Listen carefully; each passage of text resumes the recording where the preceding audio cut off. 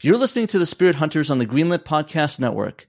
Find out how to join our new Discord group and support the show at patreon.com/spirithunterpod.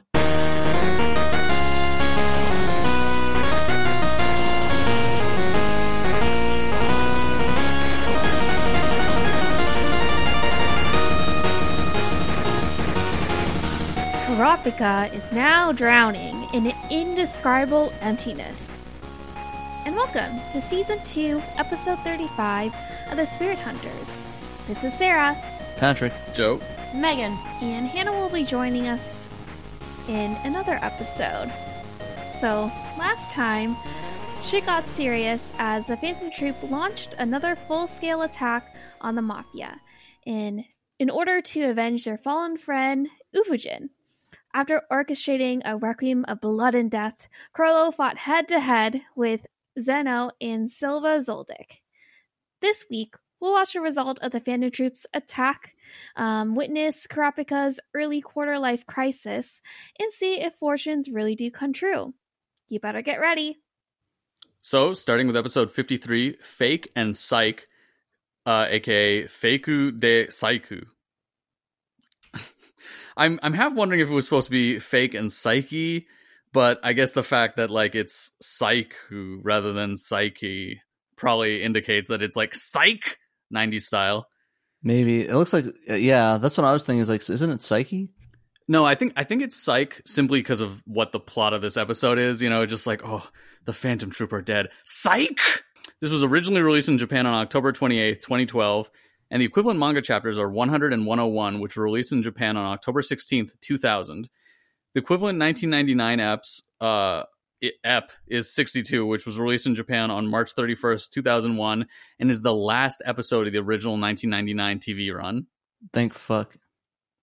It's actually gotten good now, which sucks, because they got good right when they're about to end. Huh? Isn't that what usually happens, except as long as you're not Game of Thrones, I guess? Yeah, I'm about to say, Game of Thrones is the absolute opposite. They made a trade over the course of 19 years, I guess. Fair enough. Yeah, no, I was actually had a huge thing with that about how unpopular in the pop culture it is now. How it just dropped off the face of the earth, pretty much. You can poison something with its ending for sure. Even The Sopranos, even as bad as the ending was, that's still pretty popular. I think there's a lot of people who actually defend The Sopranos ending. Just, it's weird. And so it's controversial rather than bad. If everyone unanimously agrees something's bad, then it won't stick around. If people have strongly divided opinions, it will stick around. Yeah, fair enough. I think a good example of it could be controversial or could be just bad is the How I Met Your Mother ending. I know it's a random sitcom, so this is kind of departure from the show, but I don't know. The way that ended, a lot of people were like, I hate the show now. Oh, yeah. And half the people were like, I don't really care. I still like the bits they did. I don't hate the show. I think the ending's fucking stupid, but I know a lot of people like it simply because it's the fairy tale ending, and that's what a lot of people were really looking for. No, see, here's the thing. I don't think the ending's stupid. Because I didn't waste 8 years of watching the show. I watched it in a year. Same.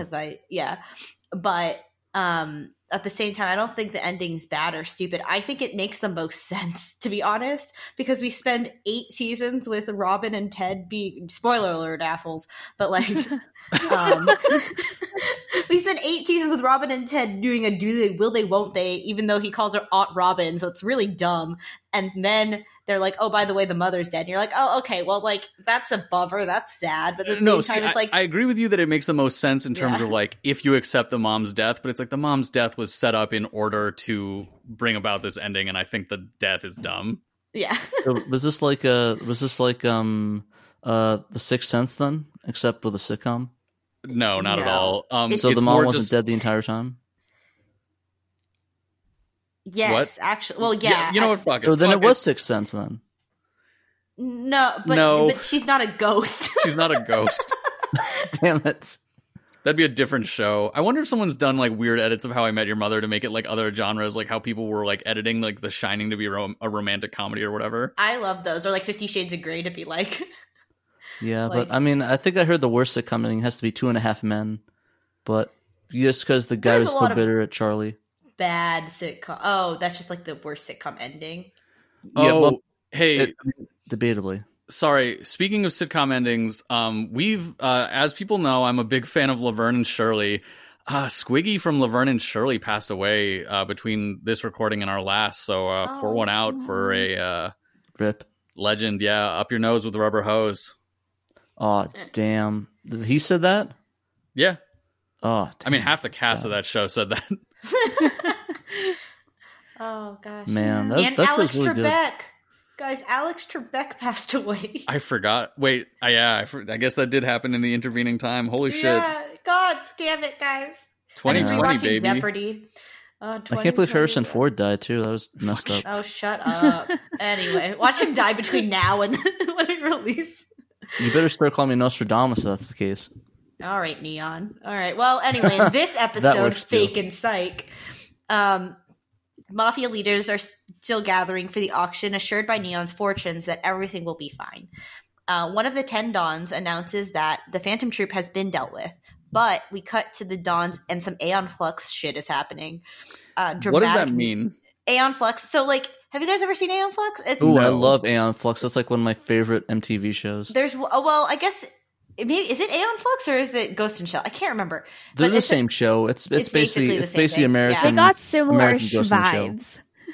Yeah, a fly like lands in the lady's eye. Well, she catches it in the blink of her eye, right? Or does it just walk on her eye? I can't remember now.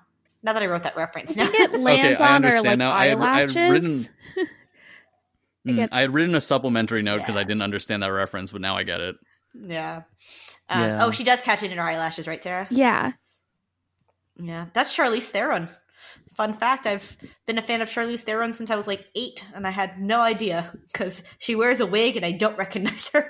Oh, did you ever see the original animated series? No, I've only seen the weird live action with the girl with the hands for feet.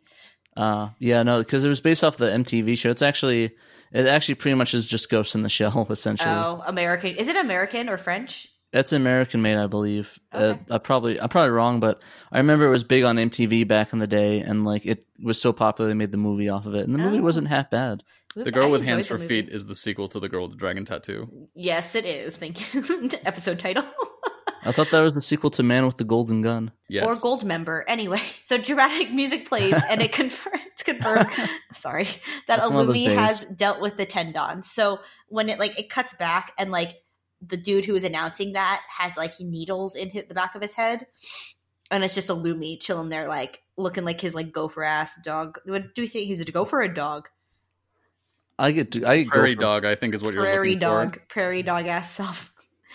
So it turns out Illumi was hired by Crollo, who was only injured in Grandpa's last attack, so didn't kill him. They're just kind of taking out the rubble like it's no big deal, but they all agree to stop fighting, like. It's like at the end of the play, they just brush themselves off, shake hands, like later. Like, all right, cool. We did that last attack, so. But since the 10 Dons were clients and they're now dead, the Zoldycks are calling it a day because that's all they really care about is like, apparently, is the score. I hope you got payment up front for that. Yeah, yeah. I'm assuming they did. But once they're dead, they don't care. So, but Zeno admits Crollo would have won. In a fight, if he actually tried, if it was a fight one-on-one between the two of us. Okay, I interpreted it as like he thinks it would be more of a toss-up, but it's likely that he would win. Yeah, no, it was a really weird wording. I had a hard time understanding if it's like Xeno's implying that he would win, but he would give him a hard time, like in the subs. Yeah, I think he was. I took it as he was implying Crollo would win, but that it would be kind of a toss-up. Okay.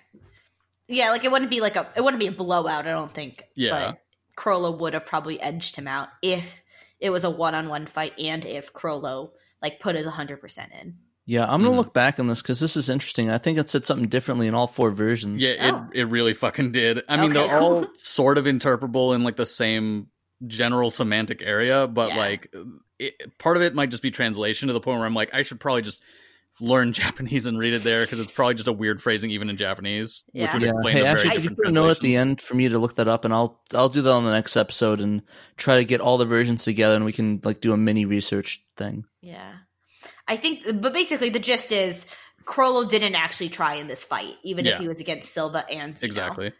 So that's kind of fun. So just proves how strong. It's really just to amplify how strong Chrollo really is. Cortopi can only so fun fact, Cortopi can only make copies that don't move / aren't alive. I started that because it's important for the next 10 minutes. Yeah. Another funny thing you could start for, it's also incredibly important much later after the anime ends. Yeah. Cool. Okay, that's good to know. But interesting, Chrollo doesn't want... Spoilers, Crotopi makes sex dolls after this. Yeah. Okay, continue. Yeah, implications of that one. But interesting, Chrollo doesn't want the ambulance with Neon harmed.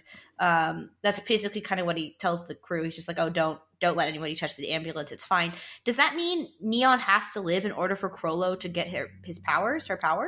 I mean, do you want the answer? Is that...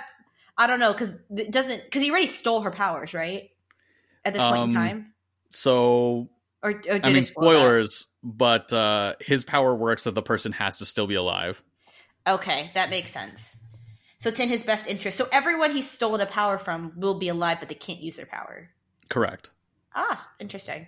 I wonder if he gets him back if they get him back if he dies. Yeah, that was the assumption. I don't know, actually. Is that explicitly stated in the manga this early on? Because that was the assumption I thought it was leading. It is not to. Explicitly stated. Okay. Is this line in the manga? Yeah. That Chrollo doesn't want the ambulance harmed. Yeah, that's in the manga, but it's not clear exactly. I think he's basically just saying we got bigger fish to fry at that moment. Okay.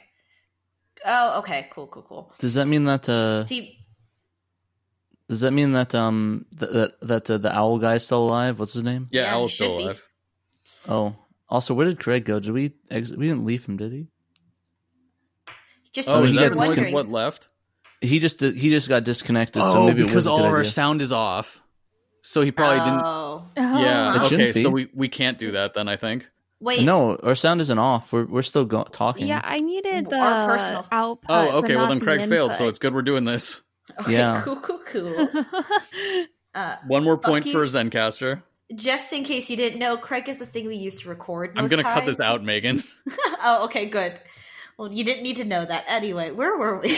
That'll be in the outtakes. Do we have outtakes? I've only had outtakes I used to once. do that. I don't do it anymore. It's too much. A lot of editing. When you guys say something interesting, it's fine. Yeah, we're talking about the Kuropi sex doll thing. Right. Oh, no. Nope. Very wrong. Nope. We're never talking about that ever again. So Chrollo doesn't want the ambulance with Neon harmed, right? Mm-hmm. And I interpreted that as she needs to be alive, but it's confirmed later on. I know that's a spoiler, but confirmed. Cool. That's interesting. Cool. So we cut to the auction where a mafia man's like, cool, everything's going great. Everything's super good. Like, the mafia people are happy. I'm living it up. I'll get dinner after this. And then he goes backstage for a cigarette break inside because in Japan you can smoke inside, by the way. You just have to be in a smoking section. In 99 you were probably able to smoke in the US everywhere. Inside too. Yeah. Oh, in the US you were allowed to smoke inside? Yeah. Are you guys not old enough to remember smoking sections of restaurants and shit? I do. I actually remember in Vegas in 03 was the last time. In Las Vegas you can smoke anywhere, but that was it. As a kid I remember people smoking everywhere. Well, I was born in 94, so I think it's around. And I grew up in LA. I think it was probably around the late 90s is when they started really the campaign against smoking. And I think it's the tobacco industry lost a lot of lobbying power, so they're like, smoking is bad. It's really bad for you. Don't smoke. Yeah. And then now we have vaping. There's a whole other beast. Did I ever tell you guys about? Oh, sorry. Did I ever tell you guys about the Las Vegas smoke room when I went there? Well, I mean, everything in Las Vegas you could still smoke up until coronavirus. But I went to LAX. Or sorry, not LAX. I went to the Las Vegas airport and whatever the one Nevada. And I remember passing. I was in the airport terminal, passing it, and there's just a room pouring out with smoke with so many people in there. It looks so funny for some reason to me. Low. Oh yeah, they have a lot of those in Japan still, indoor smoke rooms, everywhere.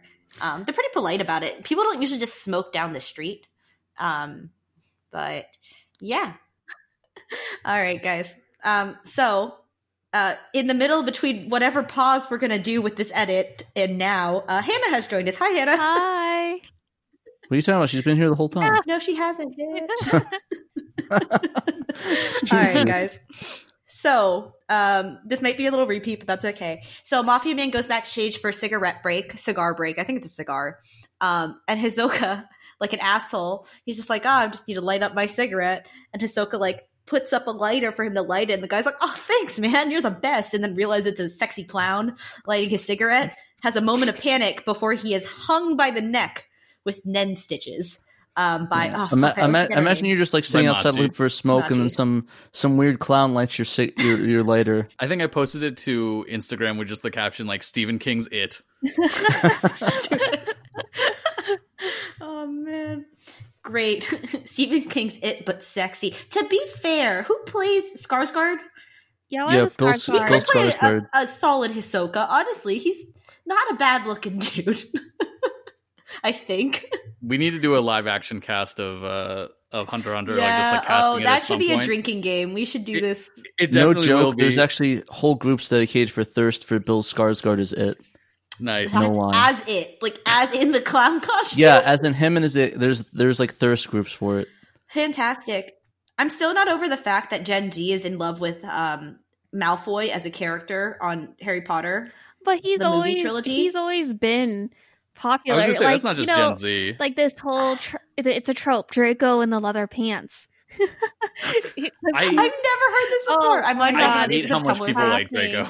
It's just one of those things. It's like characters, especially with the rise of the anti-hero, particularly among like female-dominated audience. It kind of has this whole thing, and I think it kind of did start with Draco in the leather pants. It's where it's making wanting the bad boy more, normal. I mean, that's why Loki's so popular now. I feel like Heathcliff is probably the starter of that one. Man, for some reason, when I heard leather pants, I imagined friggin' Draco Malfoy goes up to Snape. So Snape, I'd like to. I'm sorry for making noise, but I'm dummy thick. I mean, like, Tom Felton's hot. Like, don't get me wrong. Tom Felton himself, good-looking dude. No, he's not. Anyways. He's a good-looking dude. No, but him as Draco Malfoy is the worst. He's a sniveling little bitch. Yeah, okay, that's what I'm saying. Like, I don't understand why people are like... I want to say maybe My Immortal, the infamous fanfic, had a role in this.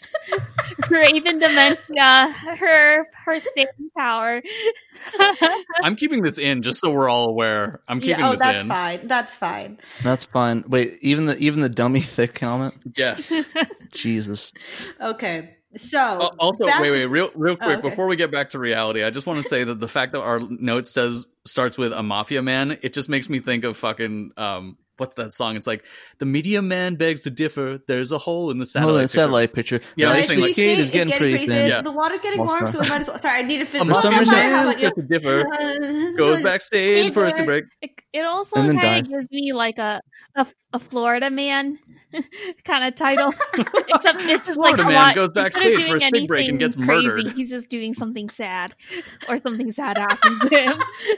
He's just sad. For some reason, I was imagining when I heard Mafia Man, I was thinking either the guys from the Blues Brothers or the guys from Earthbound. Lol. For some reason, that's the first thing that came into my head. So. All right. Let's get back to Mafia Man. Well, actually, we're going back to Shalnark. Shalnark Man. Shalnark puts the auctioneer on autopilot. That's right. They're imposters, and it's everyone. Everyone's sus. Actually, for some reason, I think Shalnark would be great played by Tom Felton for some reason. Oh, wow. You know what? Let's save this for the Dreamcast episode, which we're going to do, I swear. We're talking about Dreamcast is something else, Megan. Oh, wait, what? Oh, right. That's a video game console.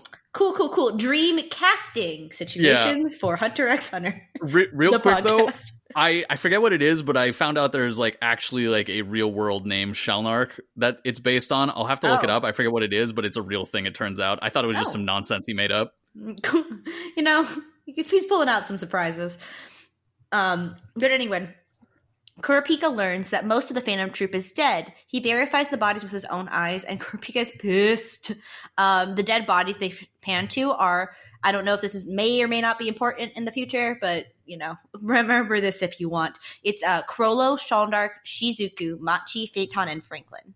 I think really the only one that's important is Crollo. Yeah.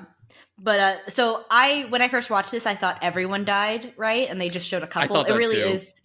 It really is only these 6 people that they made copies of or are dead. Sure. I'm just curious. You already know they're not. I was just curious how it worked. Did they just throw the corpses in a corner and be like, "Hey, he's dead now"? I think they probably just left him there for someone to find, and then someone found him eventually. Oh, my guess was in the middle of a gunfight, they just threw out the fake corpses and then had them take some of the last hits and then just ran off. Yeah. I was just imagining friggin' Franklin carrying a pile of bodies and just laying them down like Easter eggs. Oh, since they're dead, maybe Shizuku took them into her vacuum and shot them out in the middle of a firefight and had them all die. Like a fucking cannon. Yeah, a cannon. Oh my god, wait, funny story. So Patrick and I recently watched the Gundam movie Char's Counterattack. This is relevant for a very specific reason. So earlier in the series, they start doing this thing called having dummy asteroids where dummy thick asteroids, where they just shoot out rubber balloons basically that inflate to look like perfect imitations of asteroids. But for some reason in the most serious movie, one of the Gundams just has a hand that can shoot out fake Gundams. So in the middle of a couple of the firefights, just a couple rubber balloons come out and get shot. So that's how I imagine this going. Just fucking shoots it out, fuck, that's so stupid. It is really stupid. The movie's otherwise incredibly good and very serious, and then just a dude shoots a bunch of rubber balloons out of his hand. Eva 0.5. All right. Oh, speaking of Eva, someone did a video on YouTube. Look this up, guys. It's Could You Live Off Eva Products? Oh, Red Bard, I love her. She was great. What was the resolution? I didn't watch it. You can live off of Eva products. Essentially, theoretically, if all the Eva products existed at one point in time, at the same time. I was actually going to have her on the Sega Saturn Shiro podcast once, that'd be but awesome. I couldn't figure out how to fit her into it, so we'll figure it out. But that was a really good. If you guys are Eva fans, check out that video on YouTube. I'm assuming they didn't do this for Hello Kitty simply because the answer is obviously yes. Yes, yeah. I think she did another one too for another brand. I just can't remember what it was. She did a few of those. It's funny though, it's just because it's Eva. You wouldn't expect Eva to have that much stuff. They have food products. No, I would clothing, expect it. They have cars. It's so popular. Speed bullet trains. It's fine. Anyway. We should see what the most obscure series you could live off of all the products of. Wonder if you could even live off Hunter x Hunter products. I don't think though you could. They have shoes for Hunter x Hunter. We'll save that for another episode, but I wonder. Yeah, we can look into it anyway. So Kurapika here is upset. You could see it in his eyes, see it in his face, his body, whatever. He's upset. So he storms into the auction really rudely because you're not supposed to do this in a theater. You're supposed to wait till intermission because it's rude. The light gets into people's eyes, whatever. Anyway, he slams open the doors and they're auctioning off. The one thing they're fucking auctioning off is the eyes. Yeah, what a coincidence. What a coincidence. So that's some salt in that wound. So that's rude. So he calls, he looks sad, he looks pissed, he looks like he's gonna murder everyone in the building, but he ends up calling his boss and it's yo, they're auctioning this is smart of him. They're auctioning the Scarlet Eyes, what do I bid? And the guy's bid as much as humanly possible, because if, you bid any, I need my daughter to be happy, right?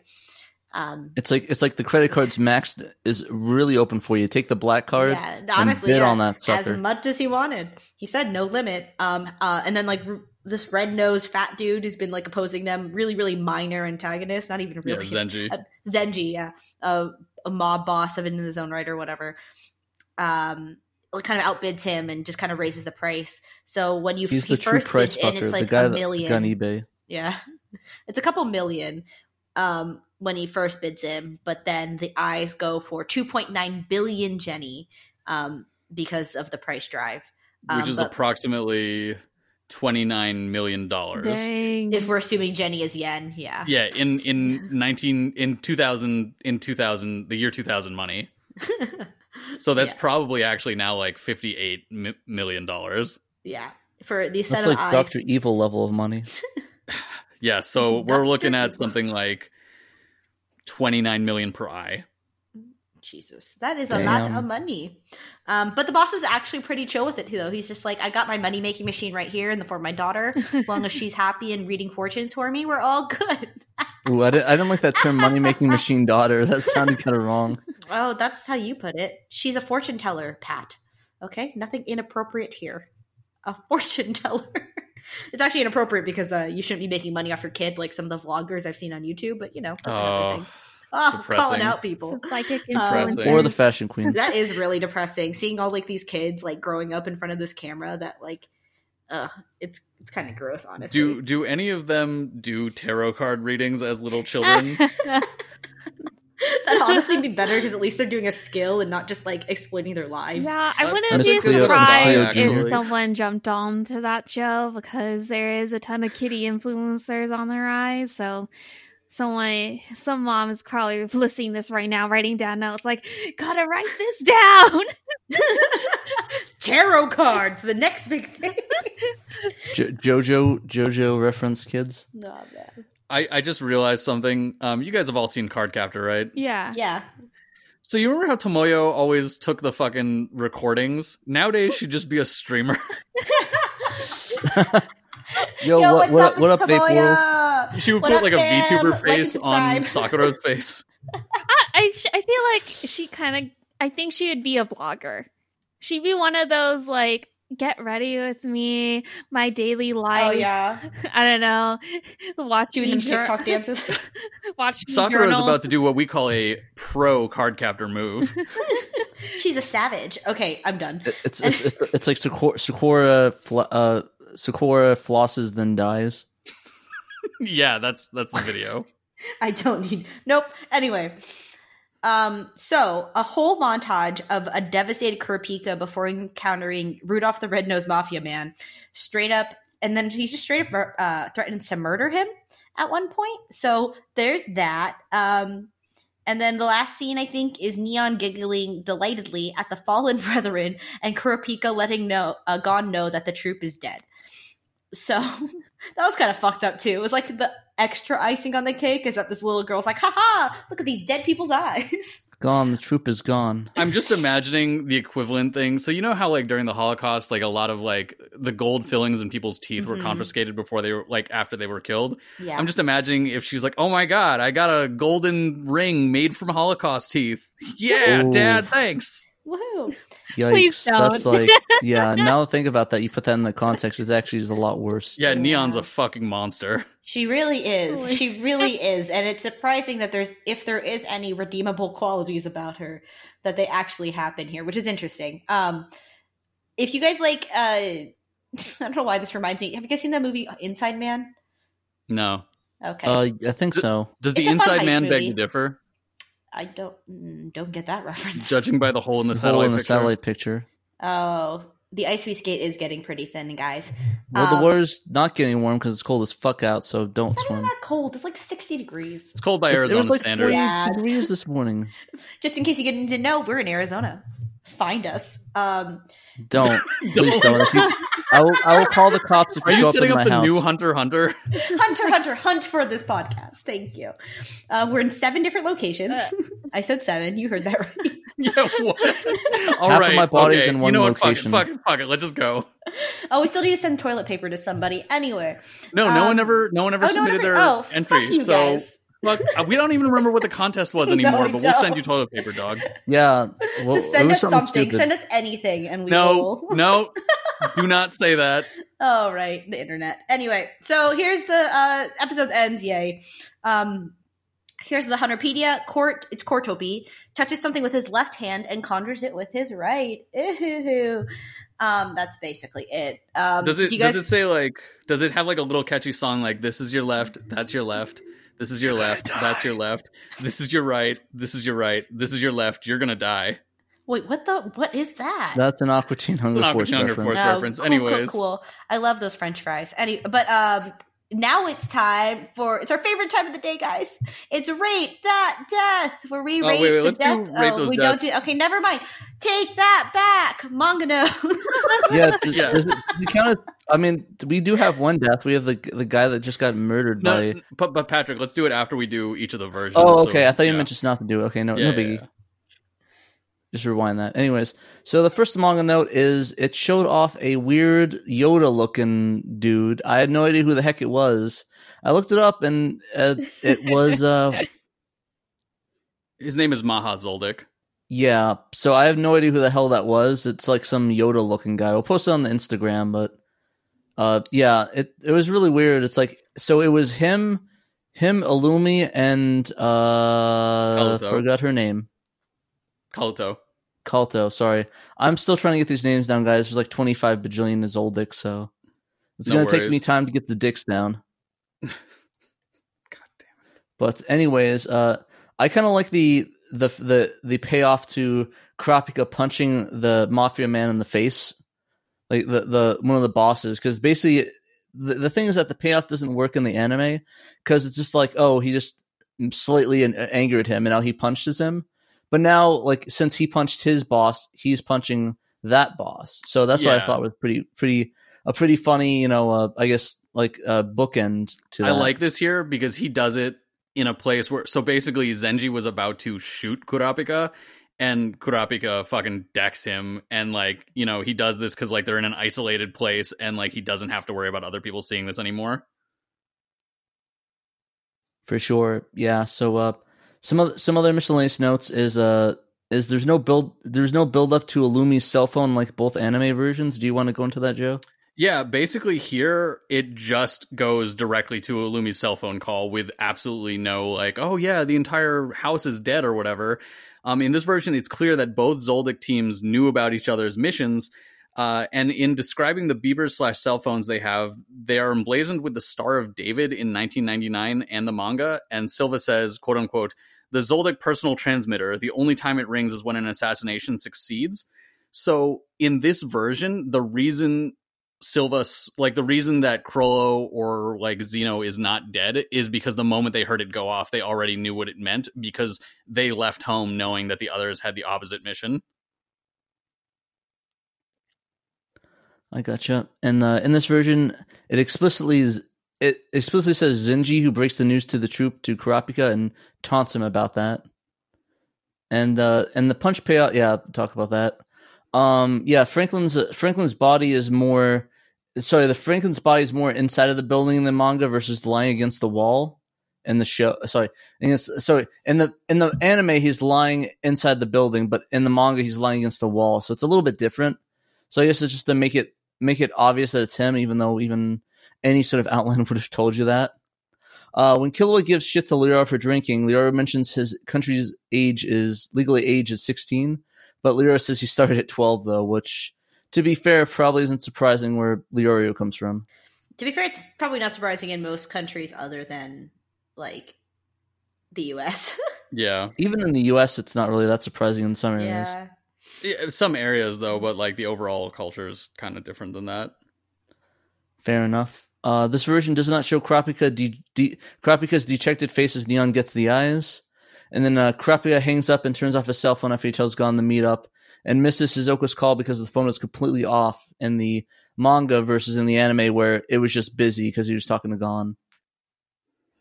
Yeah, I don't know who the fuck like just straight up turns their cell phone off like that. But I mean, I guess like maybe he was just so depressed. He's really depressed. I don't want anything. Yeah, it's like one of those emo I guess the kids in high school. It's like I'm sad. I'm just to turn off my cell phone so nobody bothers me. If we ever do Hunter x Hunter Abridged, every time Kurapika has one of these moments, we'll just play like Evanescence or just any number of other things. Lots of him. Yep, that's about it for the manga. So do you want to go into the 99, Joe? Yeah, real quick. So in this version, the needle-controlled Dawn acts super robotically. In the English versions, he's like, "Hey, it's me, the Dawn." And so I'm like unsure whether that's supposed to be part of like the act of him being like dead already, or whether that voice actor just sucks.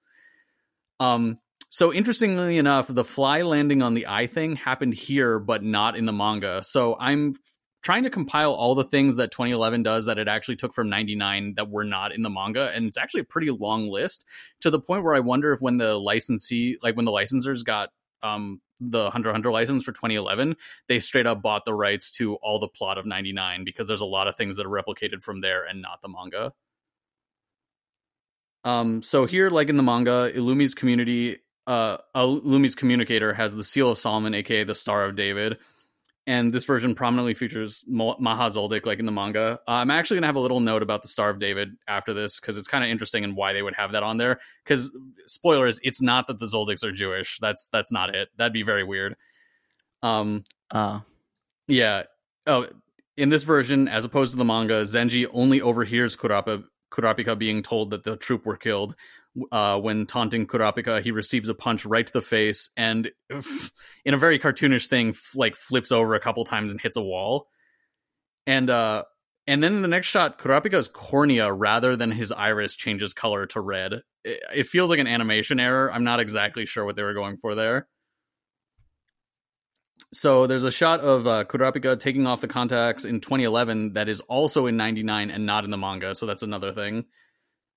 Spends a couple of shots of Kurapika depressedly internal monologuing about the dead spiders, and he's just like sitting in like blue rooms, like and like on top of like a skyscraper, and it's very like, oh, this was the late 90s and Cowboy Bebop was a thing. So in this version, I guess this should be for the next episode, but it's like the stuff about them meeting the kids in the park. That doesn't happen in the 2011 episode yet, right? It happens in the next episode. Okay, then I'll come back to this later, because some weird shit happens. Kids in the park, prequel to Boys in the Hood. Just know that this is where it ends. So what I say for next episode, it kind of belongs here simply because this is where the 99 series ends and they have like a big end credits thing. So I'll get back to that later. So real mini cultural note, I did some research into the Jewish symbol on the Zoldicks phones, which in Hebrew is called the Magen David, aka David's shield. And in English is normally called the Star of David or the Seal of Solomon, depending on where you see it. As you probably know, is a medieval and modern symbol of the Jewish people, but it turns out to have an odd history that results in it being in a bunch of old anime. If you play some old Japanese games / watch old Japanese media, it's all over satanic things, and this is because it was an occult symbol in the early modern West and consequently Japan. But more surprisingly, the Star of David, aka the Seal of Solomon, etc., was actually brought into Judaism by mystical / Kabbalistic Judaism, importing from like mystical Islam. So the symbol of the Jewish people is actually originally a Muslim symbol for Jewish people. And it was a symbol used to guard against demons, because the idea was Solomon, the king, had control over demons who he used to build the temple. And so they believed that if you had this symbol, it was like a holy thing and could stop demons.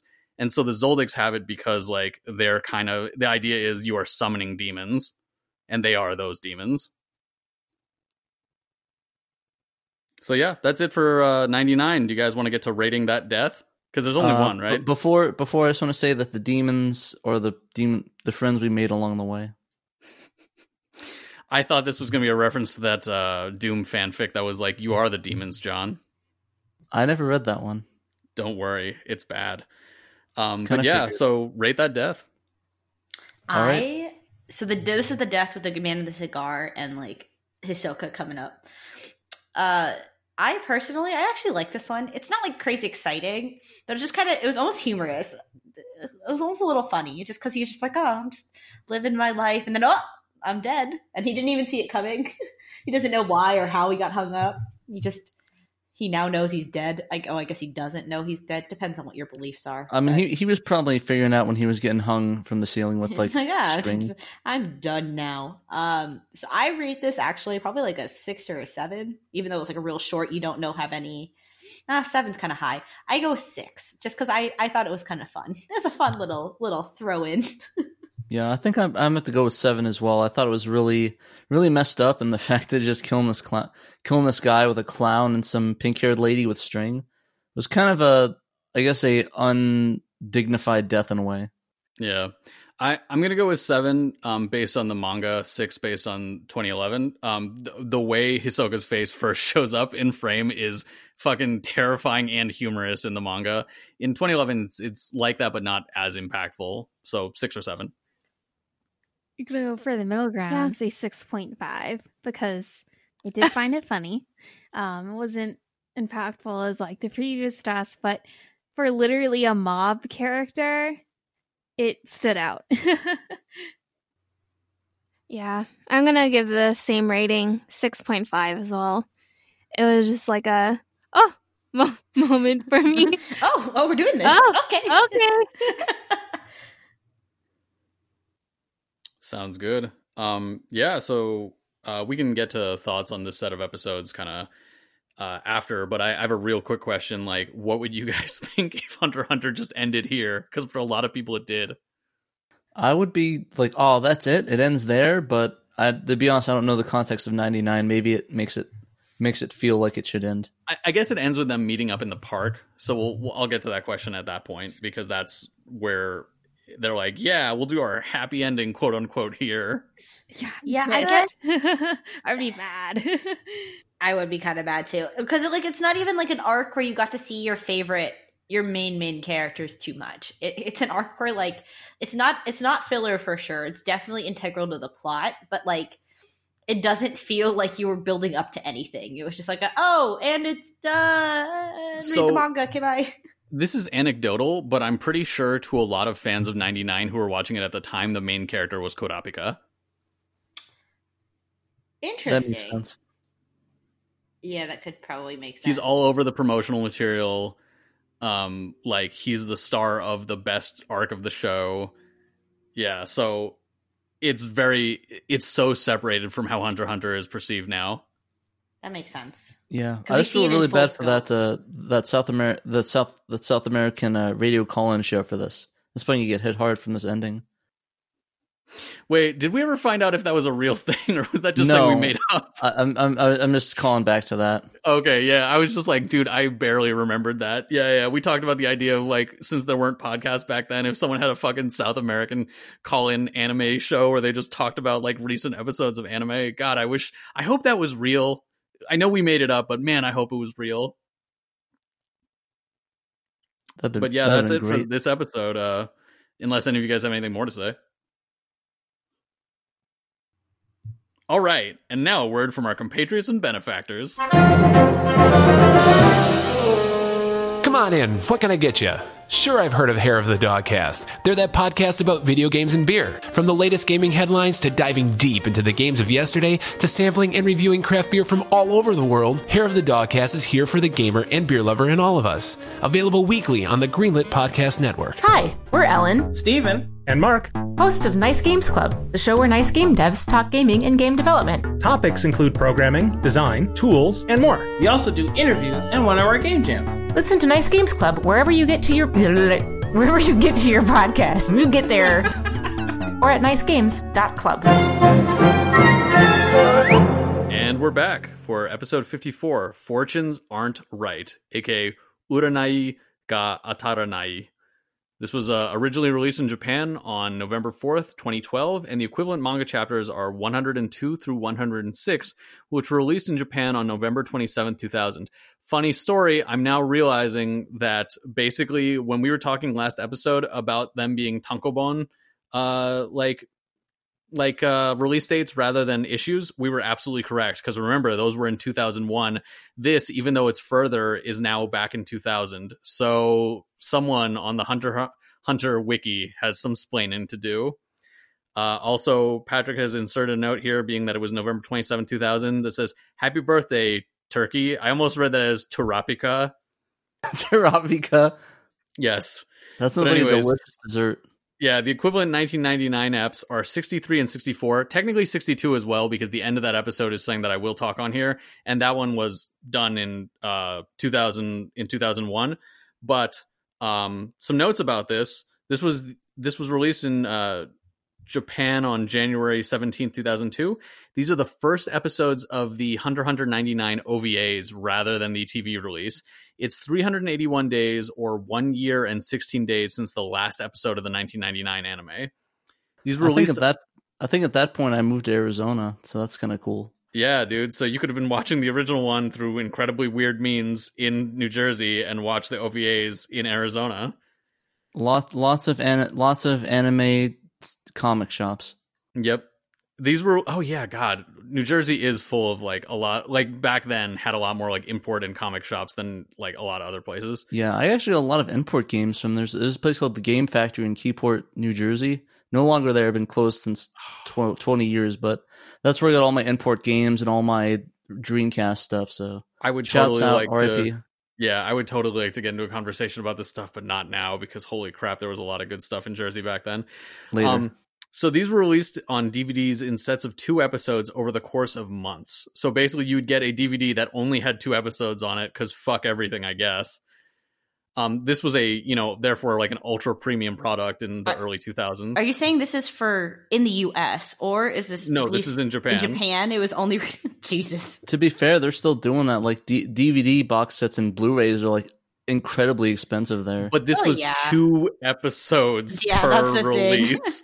I mean, I guess, but didn't we do the same thing in America with that stuff? No, generally when things were on DVDs, they would like take a couple of the VHSs and put them on one DVD. Well, okay, I can't say no fully because McDonald's used to run promotions where they'd give out games, like really short games, or like 5 random songs on a DVD disc as a Happy Meal toy. Is totally different though, because you weren't. Oh my god. Anyways, I would love to get Hunter x Hunter on a DVD and a Happy Meal. I still have my McDonald's Happy Meal. I mean, they already have Hisoka as the mascot of McDonald's, so we're good. Oh god damn it! Dear Lord.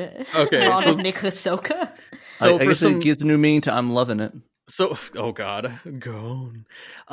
So for some periodization, the following series began during the break between the TV anime and the OVA: Shaman King, Legend of the Condor Heroes, Hikaru no Go, and Digimon Tamers. AKA the furry outbreak. Yeah, the following series debuted and ended between those two: Zoids, New Century, Parappa the Rapper, and Hellsing. All debuted and ended during the time between them. That's how long there was. None of them good, unfortunately. Was Zoids New Century is a lot of fun. Rapper was fun. I'm only actually playing. offended. I'm about Wait, to was fight Parappa the Rapper Patrick. the dog with the beanie? Yeah, he's the dog with the beanie. They had He's it the one on where anime? you have to turn to the left. Trying Now to turn have to the a rap left. battle, Patrick. I'm that's a great game. We'll go into the dojo and we'll have a rap battle. No, you know what my favorite Parappa the Rapper song is? It's the one where he's like, kick, punch, it's all in the mind. This is your left, that's your left. This is your right, you're gonna die. Yeah, my favorite one. God damn it, Joe. We should just have a whole segment where jokes only Pat and Joe understand. Literally this entire fucking podcast. No worries. So we'll actually cover the production of 99, the transition to the OVA after the holidays. But yeah, Hannah, take it away.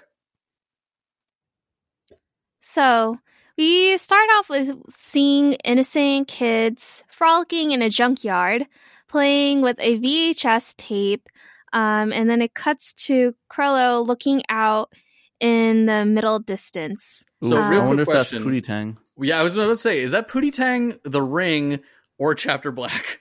My bet's Yes. on Pootie Tang. It's always on Pootie Tang. I think it's a crossover between Pootie Tang and the Ring. Yes, it's a crossover. But then also, like, they cut in some of Chapter Black, so it just goes from that to, like, the line to, like, an extermination camp. It's like, this is terrible. Just like Man, they what were spliced. the Wayans brothers thinking? Yeah. So we cut back to our boys. They're having a picnic and they're stuffing their faces with food. It's very, very cute. Something that's needed after all these heavy episodes. Then we see Kurapika walk up to them and Gon exclaims that he's super happy to see him. Now that he can realize his goal of finding his family.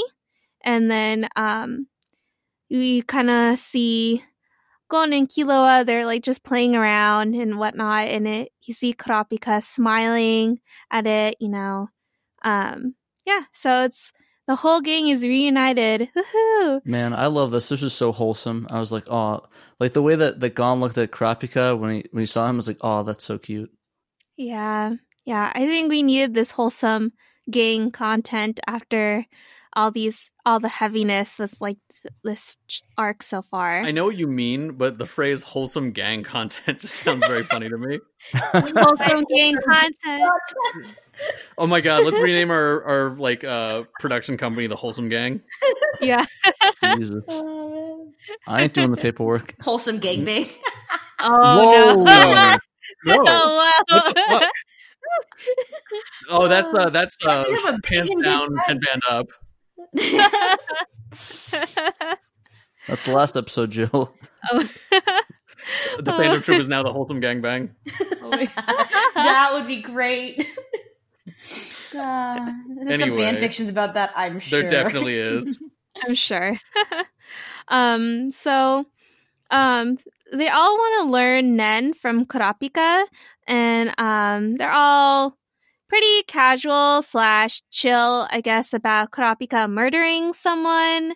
Then again, murder seems to be ambivalent / not as heavy topic with our heroes so far. I mean, let's be honest. Like, Killua is probably a mass murderer, even probably more than that.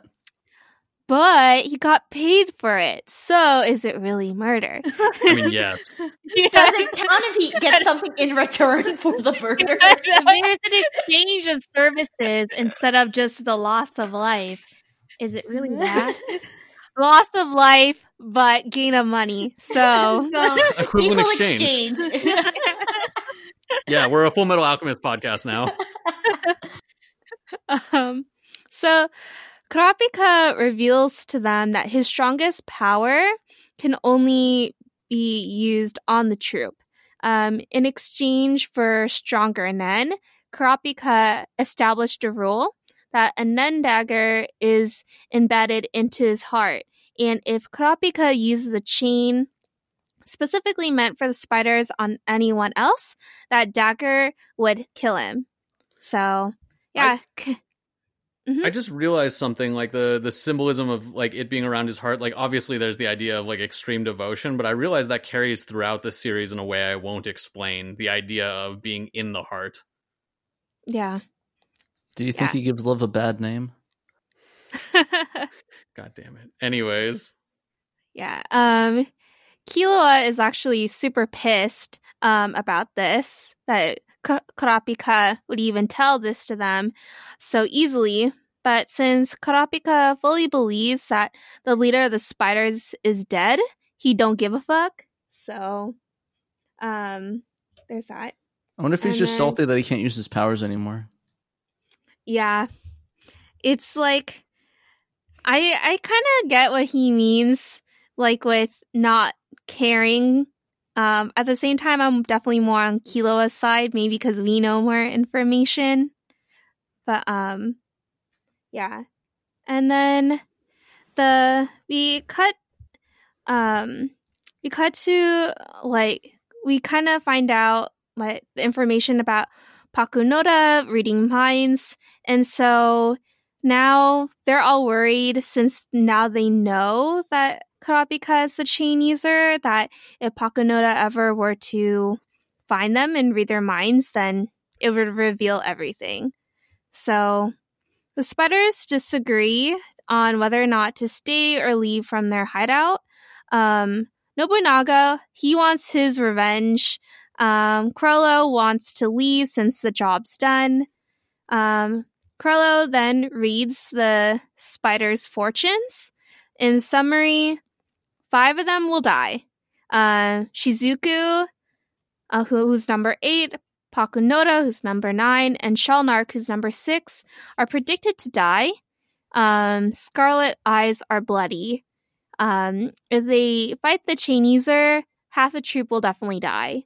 So, real quick, Pakunoda and Shalnark being 9 and 6 in that order is not necessarily canon, because the manga has left it ambiguous which of them each other is. Shizuku is 8, though.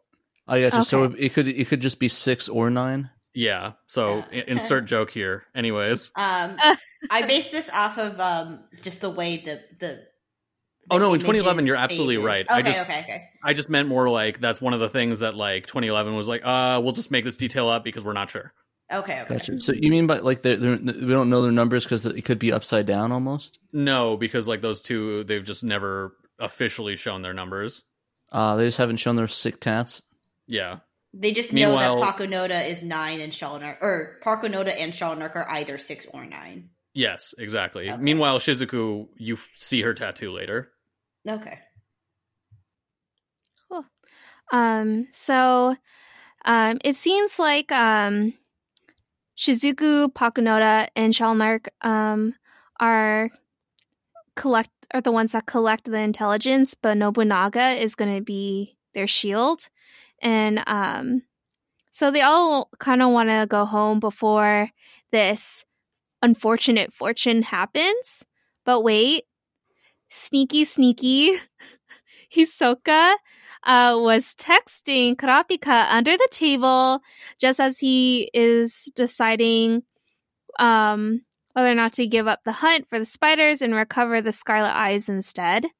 And then we cut to the troop finding out that the troop comes from Meteor City.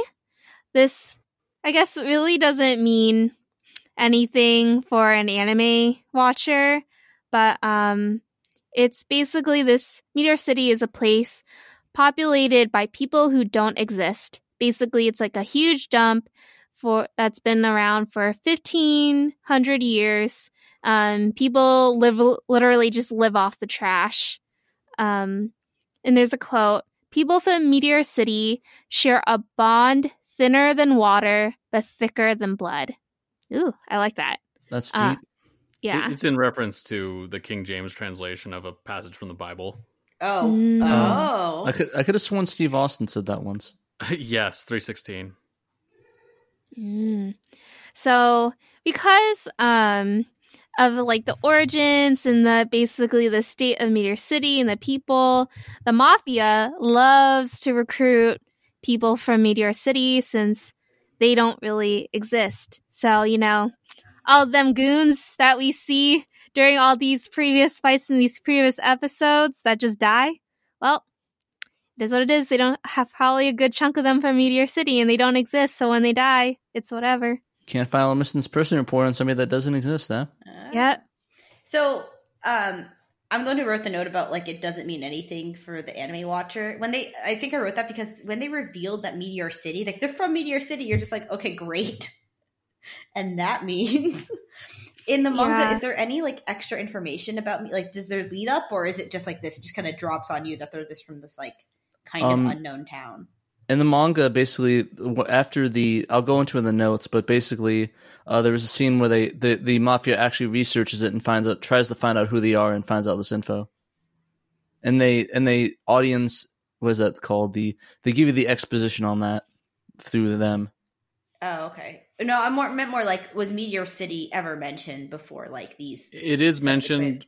It's mentioned previously as where Canary is from. Oh, okay. Yeah, basically just where nobody exists. I think they show that in the manga too, right? In both of them, the anime and the manga. It does, yes. Wait, sorry, what? I was going to say it shows them in both the anime and the manga, right? The Meteor City thing with Canary. Yeah, I think that's in the anime and the manga.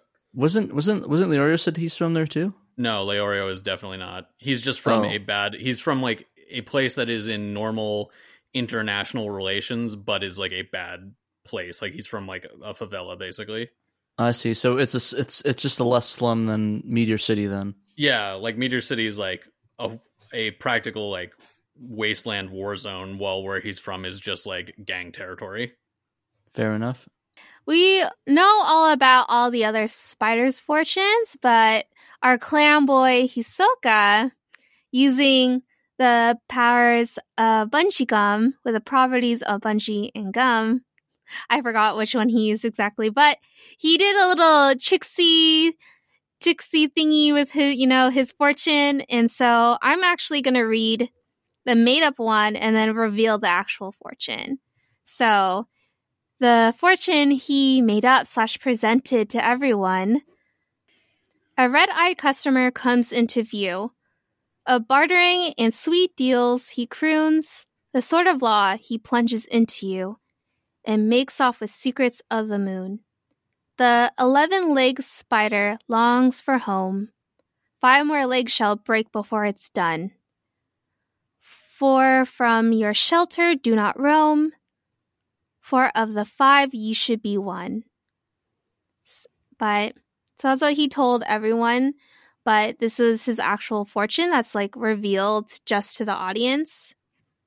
With eyes of red, a customer will come to call. Half of him angel, the other half death. Secrets of the moon tell him all. those of the frost moon he awaits in bated breath. On the day of the sun, under this customer's care, alone with a man of cross reversed, removed from the calendar is the false hair, the 6 months when the year is cursed. I think it's supposed to be gone. With 6 months gone, the year is Oh, cursed. right. Sorry. Okay, so I'll do the literal of the made-up fortune. So the literal translation of the made-up fortune was, a red-eyed customer will visit your shop looking to make a trade. The customer will use the sword of law upon you, taking the calendar's secrets with him. The 11-leg spider is homesick, losing 5 more legs. Don't leave your temporary shelter, for you are the one of the remaining legs. So, kind of analyzing that one first. Yeah, to me, basically, it's just basically is saying, you translate it as like, yeah, don't leave where you're at because everyone else is going to die, but you're going to be okay. Yeah. The interesting one of this one is the sword of law he plunges into you.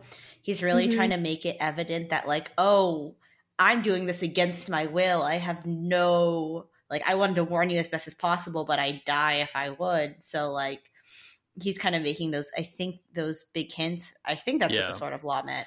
I forget, did Kurapika tell Hisoka about his power? Or He did did. Hisoka... Okay, he did. Okay, cool. I think so. I think he did, but I don't remember for sure. So correct us, listeners, if we're wrong, but I think that's the case. I think he did tell him, in which case, like, yeah, Hisoka could write something like this that made enough sense with it. I do think it's interesting that he wrote a rhyming poem in almost no time. So can we talk about Hisoka's, like, rap battle power? He's a rap battle genius. Drop the mic. Oh. To be fair, he probably just winged it. Just like, okay, I had to come up with some hot rhymes. Yeah. It's pretty fucking good. I mean, I can't tell. It's probably in, like, some proper form of meter. Like, he probably did it. Like, he does strike me as someone who'd be really into old poetry as a weirdo. I think the one thing that Hisoka's fortune is a giveaway that it's his fortune and not, like, one of the prophecies is this. His fortune is specifically more like, do this, do that. Like, it's telling someone what to do. That's true. I didn't think about that. Yeah. Versus, like, the other ones are like, this is just kind of happening. Like, someone will come here and then you'll die. Or, like, I mean, another one from the mob bosses when they were, like, reading their fortunes, like, as long as they don't go on the 5th floor. But, like, I think even those were worded a little differently, where it was more like, you know, heed the 4th floor instead of, like, you're staying put or you're gonna. Does that, I don't know. It feels more direct. Maybe that's because we know it's Hisoka's made up fortune. Right. But I think it's something that could be noticed in retrospect for sure. I think you're right. Like, I think this and another thing that happens later is an instance of the Phantom Troop only making a mistake because they have too much faith in the abilities of other people. Never trust a clown. Actually, wait, it already happened. The whole thing about them being like, well, they didn't know who the chain user was, and then later being like, oh, fuck, they didn't know he was the chain user. I still think my favorite part about the anime itself is the narrator at the end, whereas, like, Hisoka's fortune changed at moment's notice. What happened between there? It's like, yeah, like, we don't know what happened. He changed it. Sleight of hand. Oh, Patrick, did you see?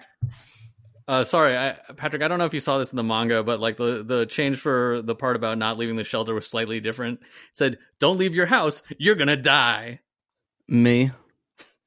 Anyways. I mean, that's like Corona season all summed up. I thought you were gonna say Corona season of the witch, but Corona season of the witch, my favorite Halloween. Yes, Hannah, do you want to read? Wait, yeah. The actual translation. Yeah, go ahead. Sorry, I distracted you. Sorry, go ahead. Oh, no, it's okay. So this is the actual fortune's translation. A red-eyed customer will visit your shop, half angel, half death.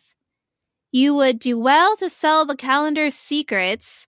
He will be especially pleased to learn the 11th moon secret. The customer will return on a hot day, leaving you alone with a man bearing St. Peter's cross. The false fourth moon will be torn away from the calendar. Only 6 pages remain. So I have an interesting theory about the Japanese text. I think we've talked about this, but the Japanese word for angel is tenshi. So this might be a purposeful pun based not only on the idea of an angel, but also a messenger. Because I've seen alternate translations where the half death part was like translated literally as shinigami. So it could come out not only as half angel, half death, but half messenger, half god of death. So like the idea of a messenger of death could be another way of interpreting it. That's cool. I like that. Yeah. This one is very, very telling that Hisoka's a rat. Piece of shit. Yeah. Yeah, a snake.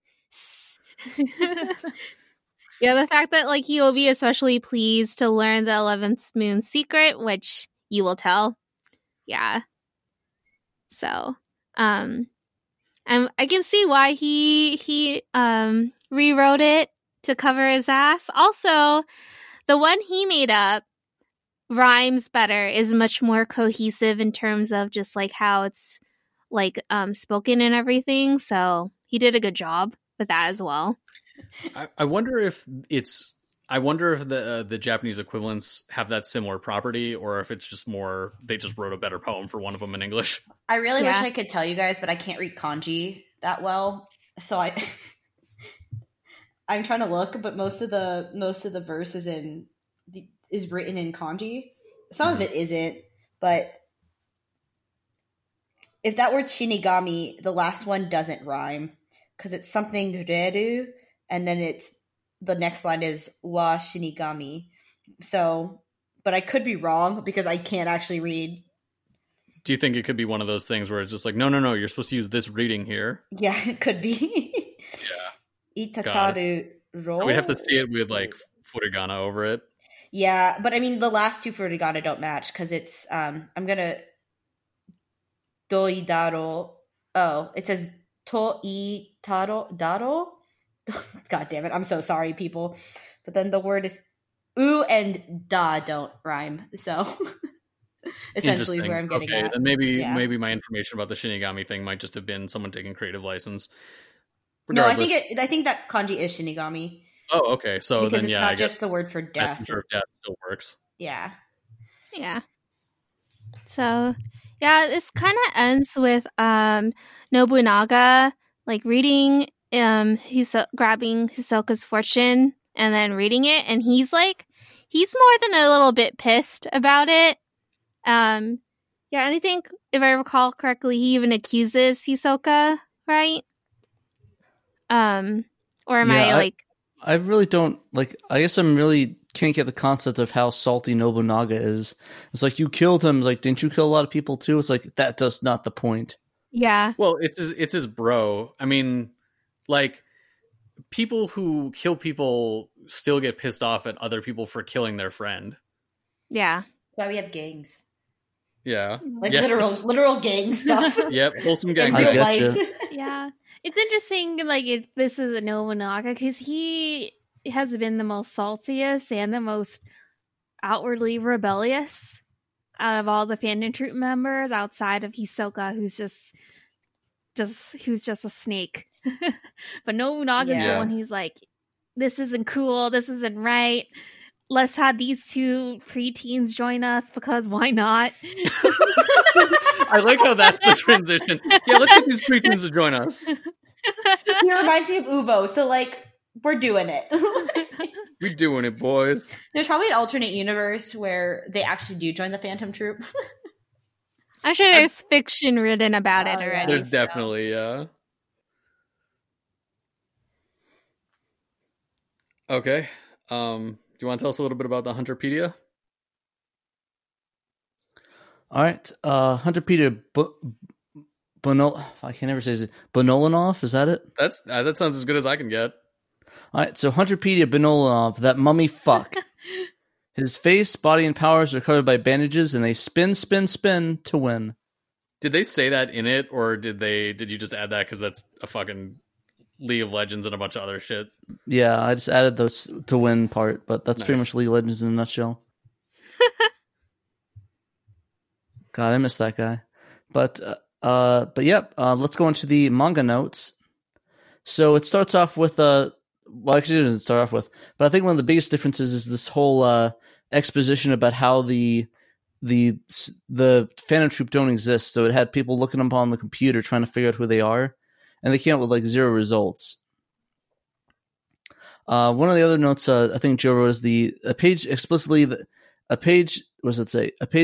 was never added to the 99 and 2011 because the 9/11 happened was the people that killed the cops and jury were put to Meteor City residents to death where they were killed by suicide bombers. Some bum was killed. Some guy from Meteor City was unjustly put to death over like being framed for murder, and 30 different people, like the cops, the jury, all the investigators who were part of this like trial that was a framing, like were all greeted by someone who asked to shake their hand and then blew up in a huge explosion, killing them simultaneously. So basically, Meteor City sent like a bunch of suicide bombers to kill everyone involved in killing one of their citizens. Okay, so that kind of puts much more context as to why the mafia pulls out of Meteor City, or like of. I don't think I mentioned it, or we mentioned it, or did we? I don't remember. But no, I think you're about to maybe mention something that. Oh no, it does happen now. Yeah, you're right. But like that, the mafia takes back the. I didn't put it in the notes because I didn't think it was consequential, but the mafia takes back the prize. They rescinded the prizes. Yeah, the bounty. Yeah, the bounty, and they want to keep ties with Meteor City, good and well. But that's probably because they know. So this is definitely something that I don't think any of you are gonna have any knowledge about, but there's something that happens in the post-anime manga that I'm not sure whether this was the earliest setup for it, but basically like suicide bombing becomes a big fucking deal, and I'm wondering if this is related or not. So yeah, we'll find out years from now. Probably a good idea they took that out though. So yes, at the time, I think it makes sense if you made another Hunter x Hunter version now. It's been long enough that like assembling Meteor City as this scary place, you could have that in there. I suppose. I don't know. 2011 wasn't really that long ago, though. I still think there was a lot of Iraq War sensitivity regarding like terrorism and the like at the time, but the US's issues have broadened since then to being unable to deal with a pandemic and economic issues. Yeah, no, that's fair enough. I also like how the Viz version ends with, the year is cursed. They were actually just talking about 2020. It's very weird. Yeah, this year is fucking cursed as shit. I was wondering why they did that. I realized it's just so they could like fill in the blanks, because it's just like, and you're done. Like, yeah, and the year is cursed. And yours. Yeah, it's yours. All right, so issue 102 was titled September 4th, Part 1 for some idea of when we are. So basically the date of when we are around this time. It's not that hasn't been that long since they arrived, have they? No, it's been like 3 days, dog. Jesus, this is crazy. So it shows people going to the equivalent of liveleak.com in the 90s in the manga. So like when they're researching, they're showing like the bodies. And basically that's where they go to see the troops' bodies. And, you know, actually, what are your guys' favorite Live Leak videos? I didn't go to Live Leak back in the day. Probably shouldn't. Never been to Live Leak in my life, and I don't want to. Yeah, they have wonderful titles such as Man Takes Shotgun to Face, so don't go there. But anyways, on a brighter note, the mob researcher finds out the troops literally don't exist, as we said before, but that's about it. So when I saw this in your notes, I just immediately thought of the Men in Black rap that Will Smith does, where he's like, we don't have no fingerprints, we don't even exist. And then like, I just can't get that out of my head now. Jesus. Oh, I thought you meant the shotgun thing. I was like, oh, Jesus. No. I was like, how does that remind you of Men in Black? How does that relate to Men in Black? Well, actually, technically it does, if you think about it. Man takes noisy cricket to face. No, because in the original comic, they actually just killed the witnesses instead of. Oh, I didn't. Yeah, I didn't read the original comic. Yeah, it's so weird how dark and completely different the comic is compared to the movie. Yeah, but we'll talk about that next week on Men X Men Black. Men X Black? 2? No, Men we X should Black, actually yeah. talk about Men in Black when we get to level E, because like I wouldn't be surprised if the comic might have partially inspired level E. Fair enough. All right. Also the so X-Files, like definitely the X-Files. I don't want to watch the entirety of the X-Files again. We I just don't went have through to. that. Just parts of Thank it. God. Okay. So let's go on to the 99 notes, Joe. Let's see what they got in 99 world, or 2002 world, I guess in this case. Yeah, so I was watching 99 in English partially so I could get, just images of the show that like didn't have subtitles on them. But this one only exists in Japanese, or at least doesn't have English. I think there is maybe a Latin American audio, simply because for some reason this OVA was shown in Latin America on TV. So that's why the distinction between the TV and OVA isn't as strong for a lot of people as it is in Japan, because in Latin America they were just both TV. Patrick inserted laughs in Espanol. Yeah. So I'm going to go back to last episode's notes because the way they cut is different. So just take this as having happened in the last episode of 99, but it's what starts the coverage here. So long story short, basically, when they go to the park, Killua does a side view cat face that should never have happened. If you guys go up to this, just look up cat face in our notes, other hosts. But I've posted this to the Instagram. It's the worst thing that's ever happened on the planet. It shouldn't have happened. So the kids reunite with Kurapika. I see a bunch of picture of cat faces. Wait, Control F cat face in our notes. You don't see the picture of Killua's cat face that looks absolutely terrifying? Is it one word? Yeah. It's pretty small. I mean, you can just... Okay, I see it. Yeah, no, I see it closer. It's the I worst. zoomed in. It looks like that emote for cat. Yeah, except it's from a side view, so his face shape has changed to do this. It's not just like an expression. So, it's terrifying. So the kids reunite with Kurapika while Leorio is in the background unnoticed. Leorio, as if he was Kurapika's old lover, proceeds to reveal himself romantically by calling his cell phone at close range and turning around and being like, Kurapika picks up the phone, he's like, Leorio. And then Leorio's like, hey. And then he just turns around on the bench he's on, and like they have like an eye to eye. It's wow. He's like, hey, little mama, let me whisper in your ear. For real, Leopika is really strong in 99. Anyways, the final credits of the series, because remember, this was the last TV episode, starts playing over a completely out-of-order montage of the best moments in the show, including some filler, ending with the old shot of them putting their hands in a go team pose. The music fades away for the past credits sting as it shows Hisoka at the troop after party texting "the corpses were fake." Smile. Please tell me don't forget about me plays in the background. No, it plays like the instrumental version of the first theme song. But so it's like 6 months later, Leorio dies of a drug overdose. Yeah, I wrote, coincidentally, it has real big Kung Pao Enter the Fist vibes of Woe saying, do it for your family, and so I can be in the sequel. So back to the present day, and by present day, I mean 2002. The new opening for the OVA, because now we've just traveled ahead more than a year to the start of the OVA, and the new opening credits literally start where the TV run ended. They're in the fucking park. And then as like Killua and Gon and Kurapika are frolicking through the park, a blizzard of Hisoka's cards flurries in across the scene and destroys the piece. This seemingly has a bigger budget and cleaner animation now for the OVA. At least these first 2 episodes prominently feature flashbacks to the TV show. So like it goes from just like, oh yeah, here's our new style to like, here's our old style for some reason. And then a newly animated flashback to Meteor City, which is in 2011 and the manga, but is much less accurate here than it is in either. Like, it's just like, I don't know. It just looks like shit here for some reason. So this version specifically uses the Japanese month descriptions rather than the Western occult ones, which are present even in the translated Viz manga in sub 2011.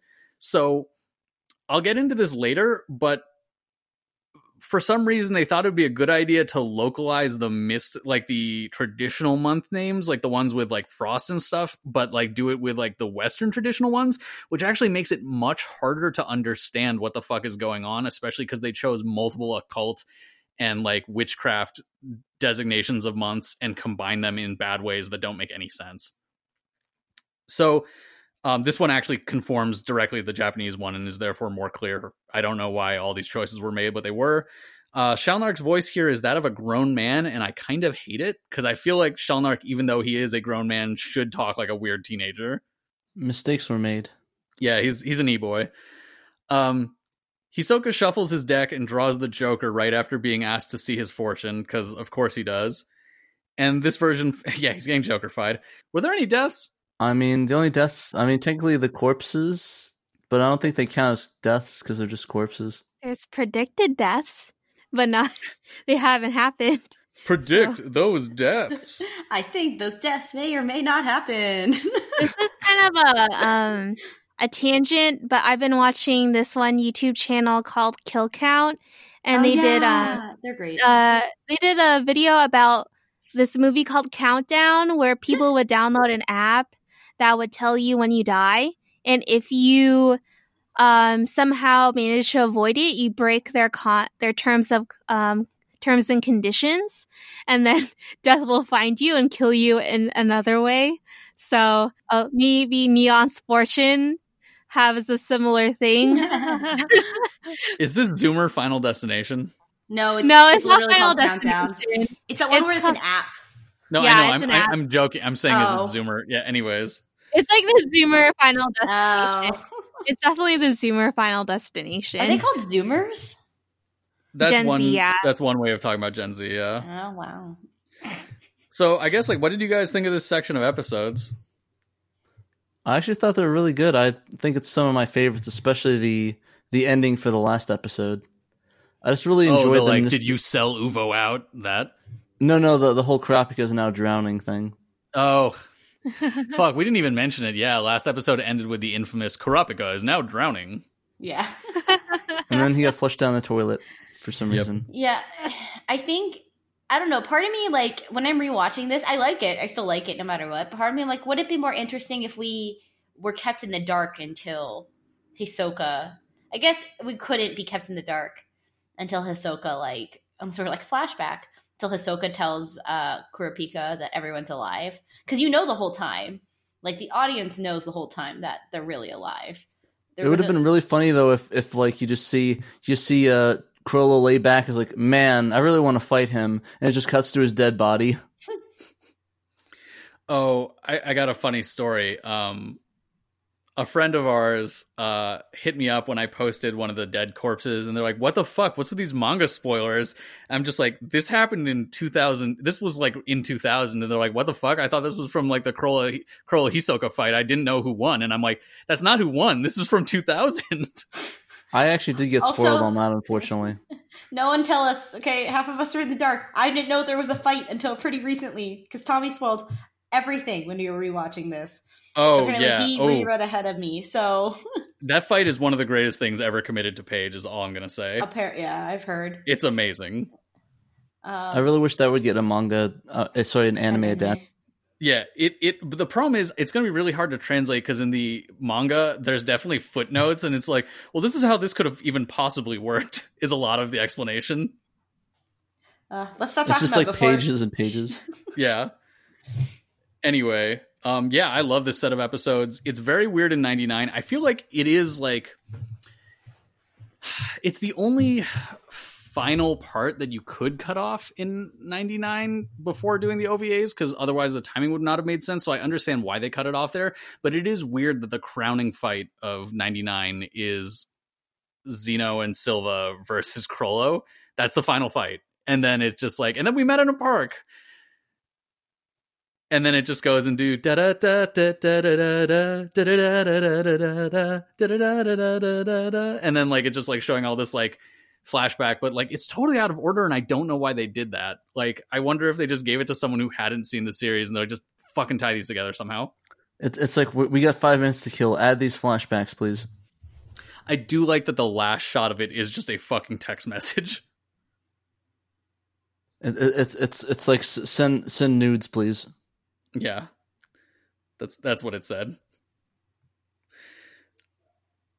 Hannah, Sarah, how about you guys? Yeah, I really liked them. It definitely was a different tone compared to the previous two episodes where it was just so much was happening all at once. And here, in a way, it's like it seems like it could resolve. And if you didn't know that the troop was alive, you'd be like, it just ended like that. That's so anticlimactic, which would be not surprising given a lot of like how a lot of arcs have been wrapped up in Hunter x Hunter. So it is cool that there actually is more going on behind like what the characters know. So I know the arc hasn't ended yet. It's kind of like a false ending almost. So it'll be exciting to see when the characters kind of catch up to the audience and what's actually going on, and when Hisoka's treachery will be revealed. So I'm excited. Yeah, I feel similar with everyone else. I liked that finally the four of them are together again, and like they can finally all actually know that Kurapika's the chain user, and that like about the Phantom Troop and all this stuff, because it's been like teased like, oh, they know this much and this group knows this much, and now it's like everything's now becoming full circle. And I also liked how in the 54 they really dwelled deep into the troop, and like a lot of Hunter x Hunter is based on like at least like not only for the audience some misconceptions like misinterpretation or like lying. So I know like with Hisoka lying about his fortune, it really will definitely set some kind of precedent about what's going to happen afterwards, you know? So, yeah.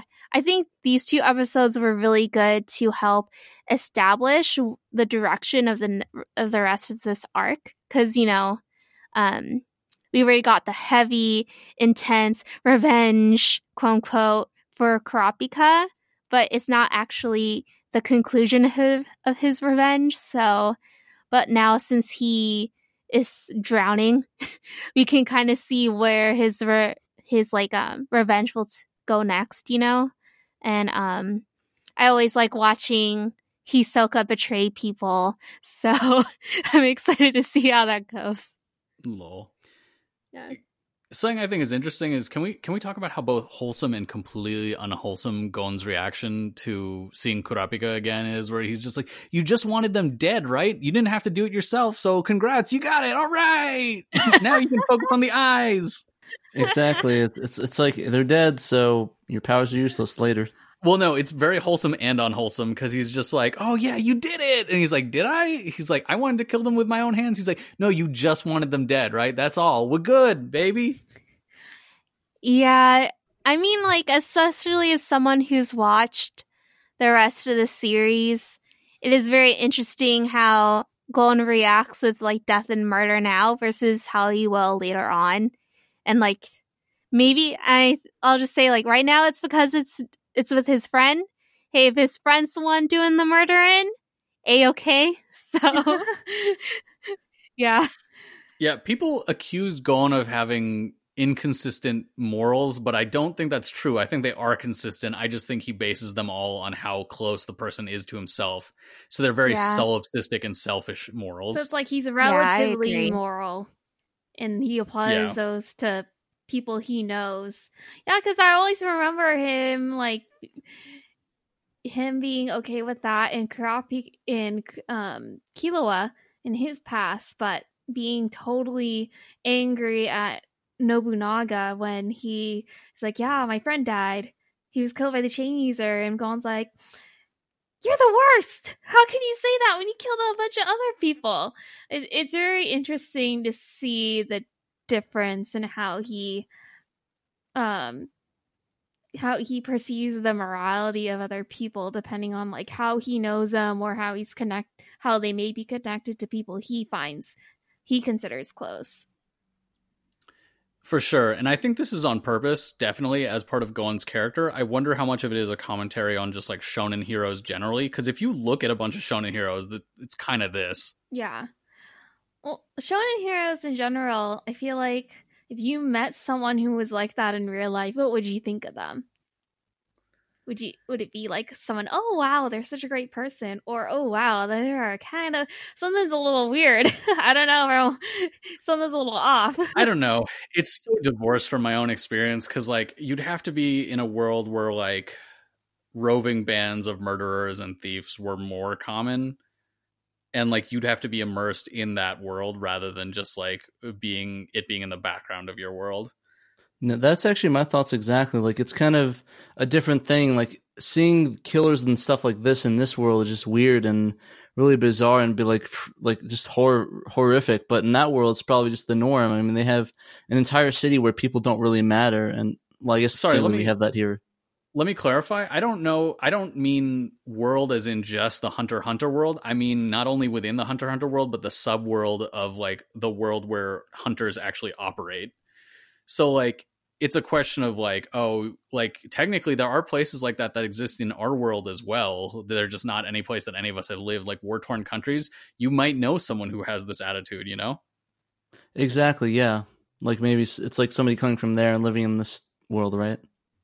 Yeah, so I'm not saying that necessarily makes it good, but I'm just saying that it's harder for me to necessarily form, like, a accurate or good judgment based on it. As a person I know who's been in federal prison would say, he would probably tell us, like, it's different for you citizens. Yeah, that's pretty accurate. Yeah. So yeah, unless anyone else has more to say on these episodes, Megan, do you want to take it away with the little cultural lesson? Yeah. So, forgive you don't have to me, go guys. through and list them all. Don't worry. Yeah. So there's the Japanese have an alphabet. Just in case you're curious what Japanese is called in Japanese, it's called Nihongo. But so what we're going to talk about right now is actually the Hunter alphabet and how that relates to Japanese and actually kind of English. So most of the Hunter alphabet is actually based around hiragana, katakana, and some Roman letters. Some of them are just like random drawings, really, but they actually follow the same pattern and similar pattern as hiragana. Hiragana itself and I think katakana are both derived from kanji. It's simplified versions of kanji, or Chinese characters, right? Yeah, I think they use like the first couple radicals of some characters that were originally in a poem that had all the sounds in Japanese, if I remember correctly. Yeah, something like that. I'm pretty sure that's correct. I have genuinely I'm not really historically aware too much, but that sounds right. I actually just learned that hiragana was derived from kanji of some sort during this research. But so this stuff is kind of derived like that in a way, but not quite. A lot of the shapes are like weird dots. Lots of dots are going on in the Hunter alphabet. A lot of weird lines. I got some things to say about this afterwards because hiragana pisses me off so much. Okay. But unlike Chinese, which the writing system of Japanese is based off of, Japanese has an alphabet. And I'll break down the alphabet really quick. So this is really poorly explained Japanese 101. So the alphabet in Japan or in Nihongo works in sound groups rather than straight up letters. So we'd say A, I, U, E, and O. Those sounds are actually A, I, U, E, O. Kind of like I think Spanish alphabet, something similar-ish in that regard. That's just how you say the vowels. Oh, the phonetics of the vowels. The phonetics, yeah. There's no like hard like A sounds. Yeah. I heard nasal, something in Wikipedia says something about nasally. But they make up the base of the different, so those are the vowel sounds. The consonants, there's the letters are K, S, T, N, H, M, Y, R, and W plus N on its own. Some of these have weird rules, like I think Y and W don't have all of the consonants or all the vowels behind them. So I don't know, letters, there's a word for it.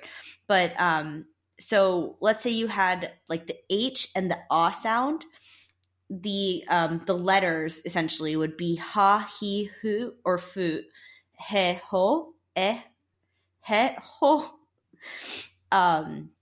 Cool. So that's basic Japanese lettering system verbally given to you by someone who doesn't actually speak fully Japanese. But a lot of the Hunter alphabet is actually based in like katakana. So like the he, hi sound in the Hunter world looks a lot like, it doesn't look like it's hiragana. I guess I should tell the difference between hiragana and katakana. Hiragana is the traditional use for Japanese words usually, and katakana is used for loan words. So like the word hamburger in Japanese is hanburger or something like that. I'm so sorry, people who actually speak Japanese. I think that's correct. But that would be spelled out in katakana usually. So keep that in mind. So the Hunterpedia alphabet for he, hi, doesn't look anything like the he in hiragana, but actually looks a lot like the he in katakana. Same with mu in the Hunter alphabet and katakana. But some are Roman based. Like A is just an upside down A. So the ah sound is an upside down A. The ta sound is an upside down T, and the wa sound is an upside down W.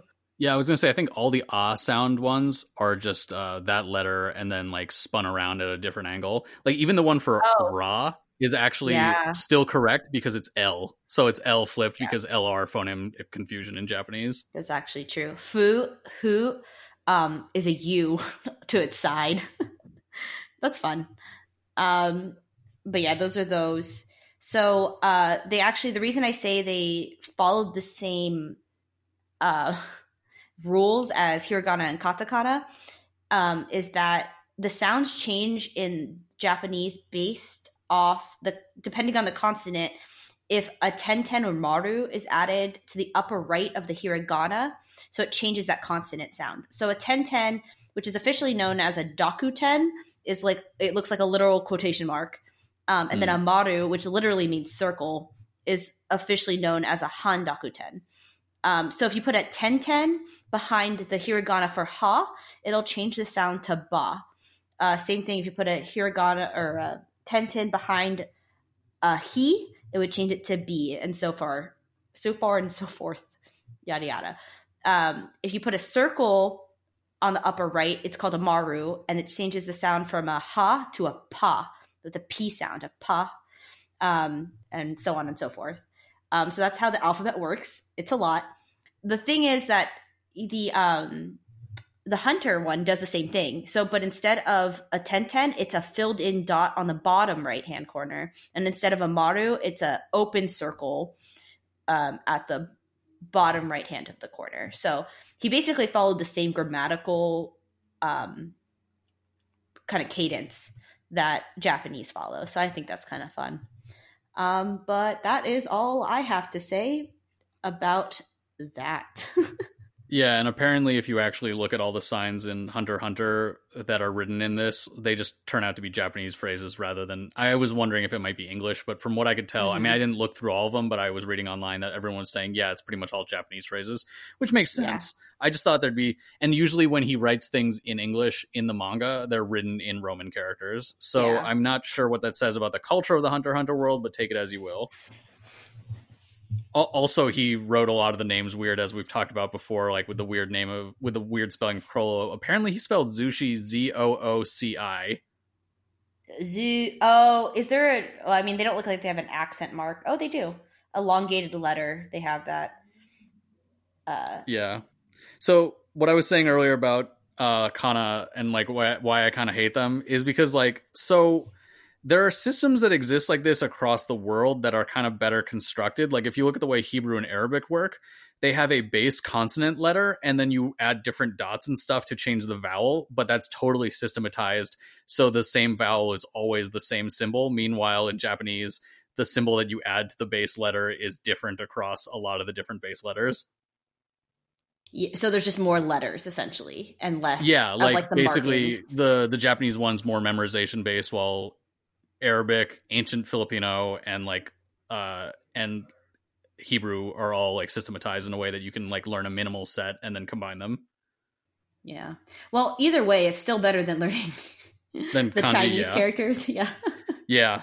What's interesting is those actually do have like some phonetic derivation, but you'd have to go back to the way they were pronounced like 3,000 years ago. So good fucking luck.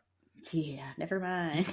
Yeah, I've tried doing that before where I was just like, oh, maybe I'll remember this better if I look at how it used to be pronounced. And I looked at it and it's like, oh, Chinese people wouldn't understand this because this is how it was pronounced in like Sino-Tibetan, which was like a language from like forever ago. Yeah. But on the fun note, when I learned Japanese language in Japan, I learned it with a bunch of people who English was their second language, but we learned Japanese primarily either in just Japanese or in English. So when we did translations of things, the Chinese students would always kill everybody on this. They never had to study because if you had to do a kanji, like it was a kanji test, and you had to give like the English definition of the thing, they would always ace it because, you know, that's basically their first language. They just have to translate it into their second language, not their third language. So that was just kind of fun. It's an interesting one. But yeah, thanks for that. I have a really quick note about Japanese month names. Long story short, as mentioned, like, so do you guys remember which month names were used in your guys' versions? Because like when I was watching through the different versions, I definitely saw some of them using Western mystical months, and like it totally fucks up the translation on a lot of levels. I heard chrysanthemum at one point. I think so. Chrysanthemum is Japanese for sure. But anything that uses harvest, wine, or lovers, which was in some of the translations, fucked it up by combining different Western ones. Yeah, so regardless, anyone watching the show, yeah, different versions. You know, we've been going for a while. We don't actually need to look at this, but just know that like there's interesting stories behind a bunch of the different months, and I'd be curious to compare these with other things. We could maybe do this on another episode. Yeah. Yeah, so I think that's it for us today. Hope you guys enjoyed the episode. Yeah, so thank you so much, everyone, for listening to the Spirit Hunters. Please hit us up with questions, requests, or just a chat with us at our Facebook or Twitter at Spirit Hunter Pod. Heads up, we have started a Patreon. Please check us out at patreon.com/spirithunterpod. Throw some cash at us for hosting fees and equipment, and join our Patreon-only Discord, where we'll be discussing the shit out of Hunter x Hunter, Yu Hakusho, and much more. Speaking of Discord, if you want in but don't have the funds, you can help us out in other ways and by giving us a written review on Apple Podcasts. Just send us the link with your Discord name and some evidence that to connect the two, and we'll be able to add you. Each review gets us service to tens or hundreds of more people. And our intro for today is done by Studio Mega Ane. Check them out on YouTube, Twitter, and most importantly, iTunes. Right. Thanks, everyone. See you on the other side. But yeah, see you later. そして道の上ただの言葉だけが一つ溶け出して